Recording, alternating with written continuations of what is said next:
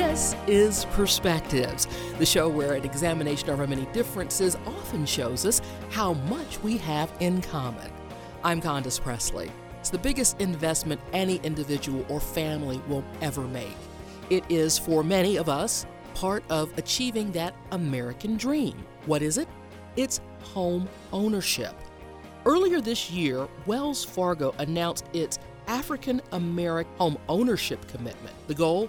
Create at least 250,000, yes, 250,000 homeowners over the next 10 years with a number of goals. And here to talk with us about that and some of the other things that Wells Fargo is doing in the African American community to increase the number of African American homeowners is Hugh Rowden. He is a senior vice president and head of mortgage market outreach at Wells Fargo. I ran into you, Hugh, at a lunch not too long ago and said it has been a while since you'd been on the program to talk about what you guys were doing in the community. And look at this, you were hiding a big secret in plain sight. It wasn't a secret. We just hadn't had the opportunity to connect lately. So before we get into the specifics of this particular initiative, why don't we look at the big picture and where are we with respect to home ownership? What is the status of the housing market today? Is it usually it's either a good time to buy or a good time to sell. My spidey sense says it's a good time for both. It is a good time for both. So let's just kind of talk about what's happened over the last few years. As you know, we've come out of a housing crisis. There were many people who were really struggling to keep their homes. And when I was here last, we spent a lot of time talking about helping homeowners who were in distress. And now the market has changed. But there's some headwinds and some challenges in the market overall. And this is just not for here in Atlanta, but this is also nationally. So if you think about home ownership, at the peak, 2006 timeframe, home ownership was just over 69%. As of the second quarter this year, home ownership is 63.7%. So you can see, there's been a significant pullback in the number of homeowners that we have here in the United States. Let's break that down a little more for us. Yes. White homeowners, the homeownership rate is just over 73%. Asian homeowners, it's just under 50%, 47% or so. Hispanic homeownership is right behind the Asian homeowner rate, and it's at 46%. African American homeownership is at 43%. So you can see that African American homeownership is 20 points behind the national homeownership rate today, and the national homeownership rate is at a 50-year low. 73. Well, the national homeownership rate, which you said is 69% right now. Well, at the peak it was 69%. Okay, and now currently it's 63.7%. And that's a 50-year low. And that is a 50-year low. And African Americans are still 20% behind that. We're still lagging behind. Why is that? Well, there are several different challenges. It can be pointed back to family structures. It can be, there are a lot of things that you can get into, which are all anecdotal, and I don't think any of them are really proven. We face a lot of challenges as African American families, and that some of the other segments of the population don't struggle with. How much money these days is required to get into a home? Does it still take 20% to get in, or can you get in for less than that? So I'm going to adjust your statement slightly there because I think it's important. The myth to home ownership, regardless to who you are, the myth is that it would take 20% down to buy a home, and that is incorrect. You can get into a home with as little as 3% down. But it is important to the lender that the potential homeowner has some skin in the game. It is important to the lender, absolutely. Which is part of the problem, which is part of the reason why there was such a problem when there was the downturn, because there were lenders who were allowing people in the game with no money down. Well, actually, that was part of the problem, but that wasn't all the problem. The real problem was in people making decisions to refinance out of an affordable, sustainable mortgage for other products. And that's what really drove a lot of the housing crisis. If you think about home equity and how home equity grew over the years, you had a lot of people who were doing cash out refinances to do other things. Such and as that was what? a Go bigger on driver. vacation, travel, buy other stuff? What were people doing? All of the above. So they were cashing out for lifestyle is what you're saying. Cashing out for lifestyle. That's a big mistake, isn't it? It is a mistake. I mean, it happens, but it's about making good, sound decisions. And so, that's just it. You can't say it's just not a good thing to do because it may be the right thing to do if you're in the right situation. But we want to make sure that people who do that do it with a product that's sustainable and allows for a long-term view of home ownership as opposed to a short-term gain. Okay, so a few minutes ago you said there were a number of challenges that keep African Americans from becoming first-time home owners. I know some of those I think are probably systemic and historic, but in 2017, what are some of the barriers that would keep somebody from trying to get that first house today? Yeah, so a few of the barriers that I think are really important, sometimes credit. So credit, and that's why we work so closely with certified housing counselors to help people get prepared for home ownership and address budgeting and managing money. And that's a challenge across all different races, but with the African American population, it is a significant challenge. One of the other challenges is that the actual cost of housing. Since and so this is a Wells Fargo statistic that we like to share. So for the first time since 2006, the number of households that are renters has eclipsed the number of households that are buying homes. And let's talk about why that has happened. The cost of housing. And this is among all residents. This is among all residents. So the cost of housing has increased significantly. So just think about here in Atlanta. Where do you go to get affordable housing? You have to move further out into the suburbs. Why? Because the center of the city has rebounded more than what has happened out in the suburbs. Where are jobs? Most jobs are within the city of Atlanta. So this creates challenges in affordability, which has also pushed more owners into other forms of housing, and renting is one of those. And we're not only talking about renting in multifamily units such as an apartment, but you're talking about people who just rent houses. People that rent houses too. So how do you turn that around?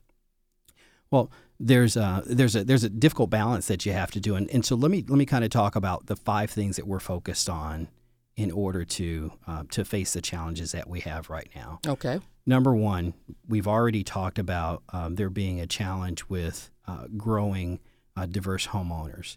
And so one of the things that we understand that we have to do is that we need to make sure that we mirror the communities that we serve.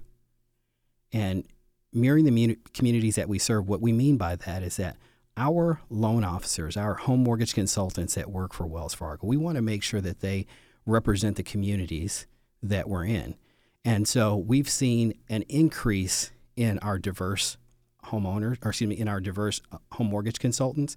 We've seen it go up from 26.6% to 30.9% through 2016. That took us, in order to get there, we had to have a significant growth in the number of home mortgage consultants that we hired that were African American, and then also Hispanic as well. So, because potential borrowers are probably more comfortable, I would say, sitting down with someone who looks like them to talk about something that is so important. And when you start talking about finances, intensely personal. Absolutely. Yeah. So mirroring the communities is the number 1 goal that we have to focus on. All right. The number 2 thing that we focus on is being present in the markets that we serve. So just like the opportunity to come here today and speak with you and your listeners, it's important to make sure that we're being present in the communities we serve, that we're showing up, that we're marketing in the right places, that we're sharing and connecting in the right places. We can't do this by ourselves, so that really takes me to the 3rd goal. And the 3rd goal is continuing to develop partnerships with key stakeholders and influencers.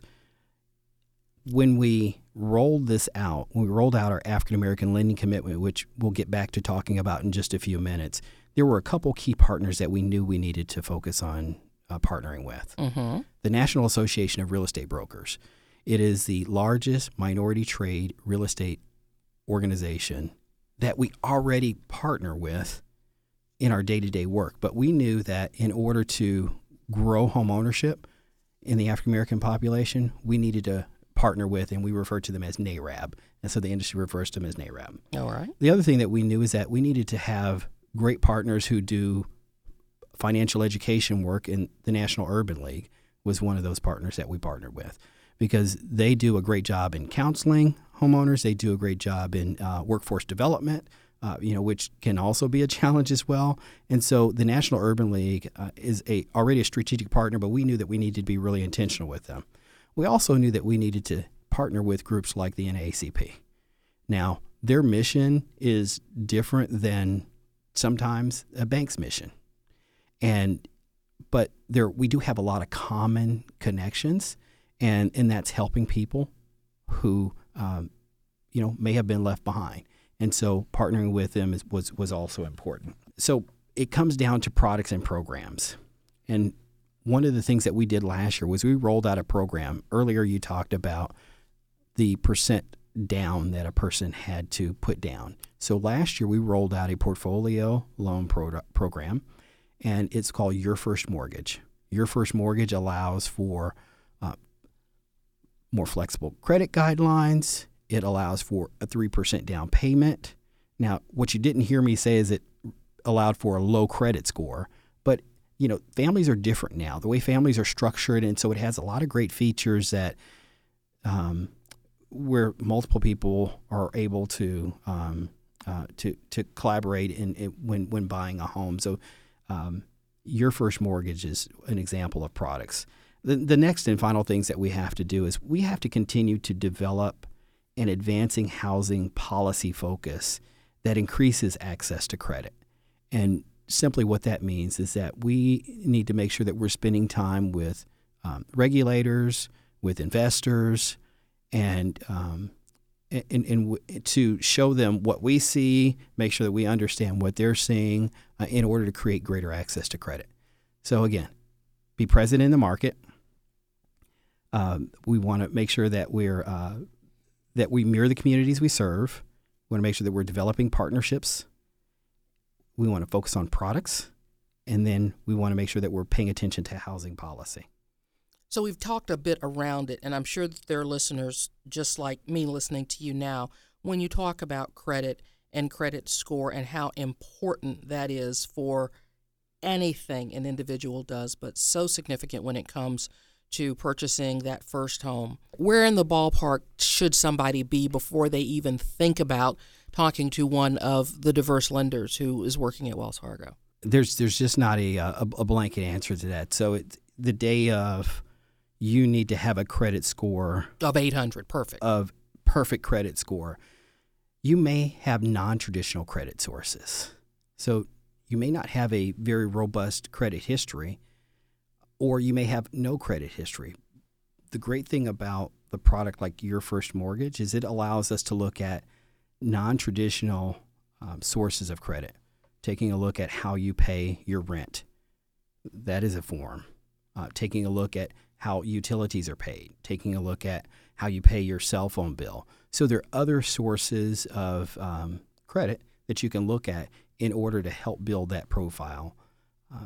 So utility bills, rent, etc. So it doesn't necessarily have to be installment credit at a department store or a major bank credit card or anything like that. It doesn't for this particular program, you're looking at other things. Yeah, but here's what's important for listeners to understand is yes. that no credit doesn't mean that I had bad credit, and now because I don't have a credit history, the bad credit is a thing of the past. Now, what it means is that if you don't have a credit history at all, then we can then go to use other non-traditional sources. Very good. We're talking to Hugh Rowden. He's a senior vice president and the head of mortgage market outreach with Wells Fargo. Earlier this year, they announced and launched this huge initiative whereby in the next 10 years, they'd like to see a growth in the number of African-American homeowners of 250,000. Hugh, let's talk a little bit more about that. How are you going to do that? Well, first of all, let me tell you, that's a big number. That's why I said, how are you going to do that? That's a big number. Nationwide, that's a big number. That is a big number. So it's going back to the strategies that we talked about. We have to represent the communities we serve. We have to be present. We have to focus on products. We have to focus on policy. There's not one small answer.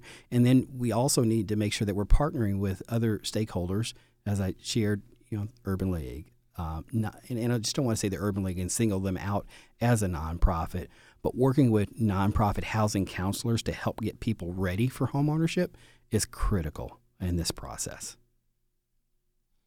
I want to talk a little bit about the Black community and some of the challenges that, well, not necessarily challenges, but misperceptions that might exist among African Americans when it comes to getting a house, getting that first home.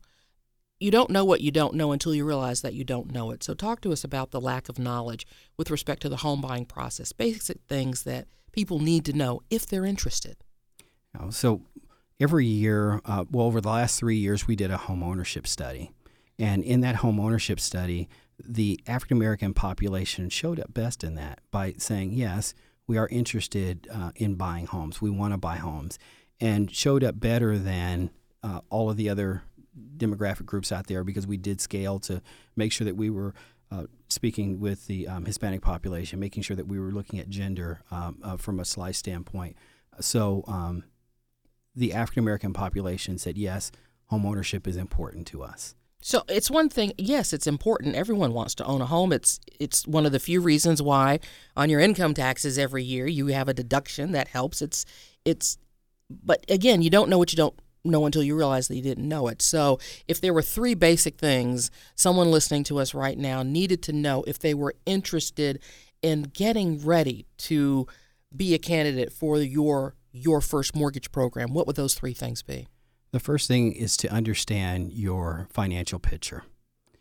You need to be able to understand what you can afford and what you can't. And this is where housing counseling can play a big part. You need to understand your credit worthiness.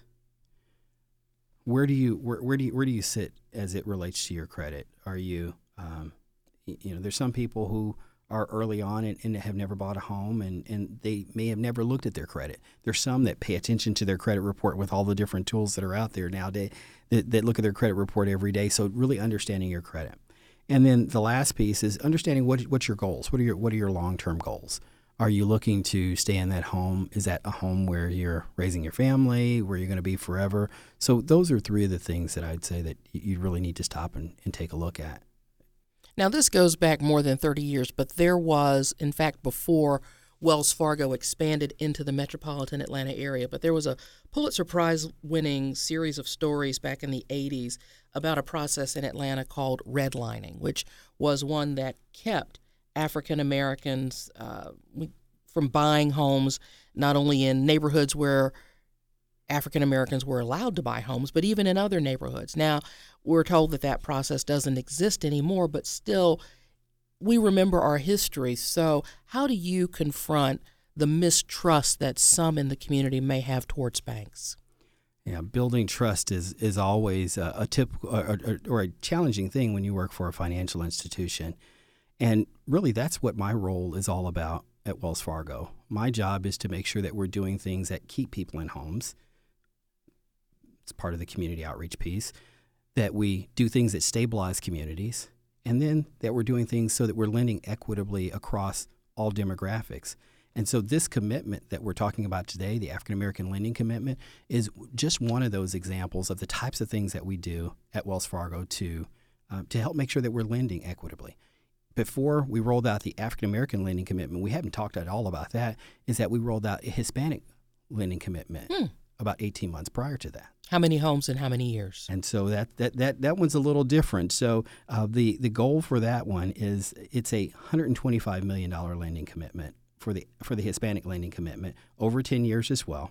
And then we're going to do $10 million. We're going to invest $10 million to nonprofits and other stakeholders that help support doing that work. So it's a $125 million commitment. That's outstanding. Yes. So at what point do you all begin to see success and beyond putting families in all of those houses. What does success look like to Wells Fargo? So right now, because we just rolled out this lending commitment for the African American population, we just rolled it out in February, at the end of February. So it's too early to really start to take a look at quantifying what the goals are. Let's talk about the Hispanic lending commitment. So since 2016, when we rolled out the commitment, we were able to create 44,000 families to become homeowners. So this was more than we've invested more than 1.5 million to homebuyer education and counseling incentives, and we've seen a 16.2% growth in Hispanic lending professionals within our team. So when you get intentional and you go out and you put a commitment out there like Wells Fargo did, our leaders are more focused on helping to achieve the goal. And we're the only company that I'm aware of that has put lending commitments out there for two of the communities that are at the bottom of the spectrum, as we talked about earlier, with homeownership percentages. So clearly the leadership at Wells Fargo believes this commitment in the African American and Hispanic communities is a growth opportunity business-wise for the bank, but it sounds as if you also believe it is the right thing to do. You're absolutely right. It fits into our corporate social responsibility work. You have to take care of people who are outside the boundaries. And it's clear that homeownership for African Americans and also for the Hispanic population are far outside the boundaries.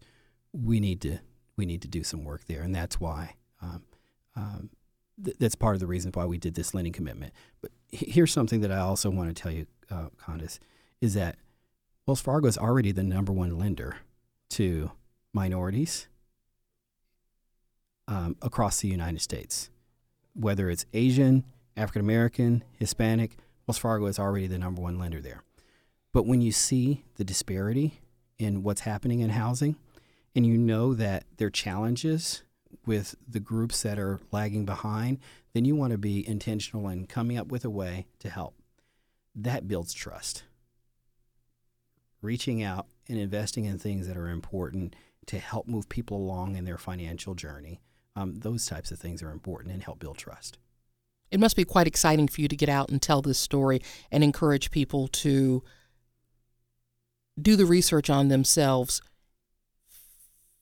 connect with the programs and the people that Wells Fargo is investing in to help the organization achieve these goals, and to watch it as it goes from something small into something that you hope will be large and most successful. As an African American leader for Wells Fargo, it's a pride point. It's a pride point to see what we're doing and how we're doing it. I know my family. My parents only owned one home for a very brief period of time. My father was in the military, so we moved on to the next place. But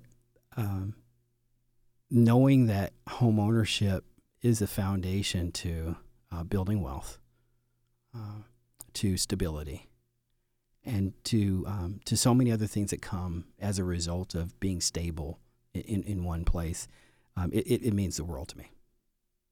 Send us to a website where our listeners can get some more information on all the things that you guys are doing and figuring out how to plug in and take advantage of some of the benefits that are available. Yeah.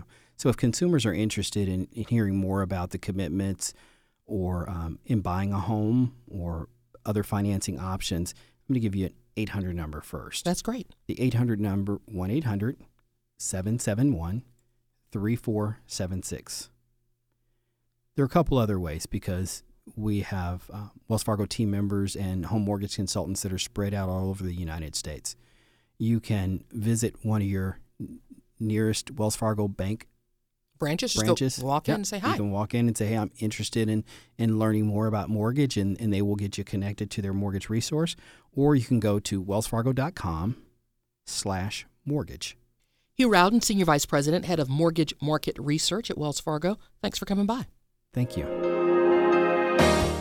Perspectives is a half-hour we produce with you in mind. If there's something you think we ought to be talking about, let me hear from you. Tweet me. My handle is Condo29 on Twitter, or leave a message on our Facebook page. We do appreciate your listening and hope you'll be back next week at this same time as we examine another perspective. When you need mealtime inspiration, it's worth shopping Kroger, where you'll find over 30,000 mouth-watering choices that excite your inner foodie. And no matter what tasty choice you make, you'll enjoy our everyday low prices, plus extra ways to save, like digital coupons worth over $600 each week. You can also save up to $1 off per gallon at the pump with fuel points. More savings and more inspiring flavors make shopping Kroger worth it every time. Kroger, fresh for everyone. Fuel restrictions apply.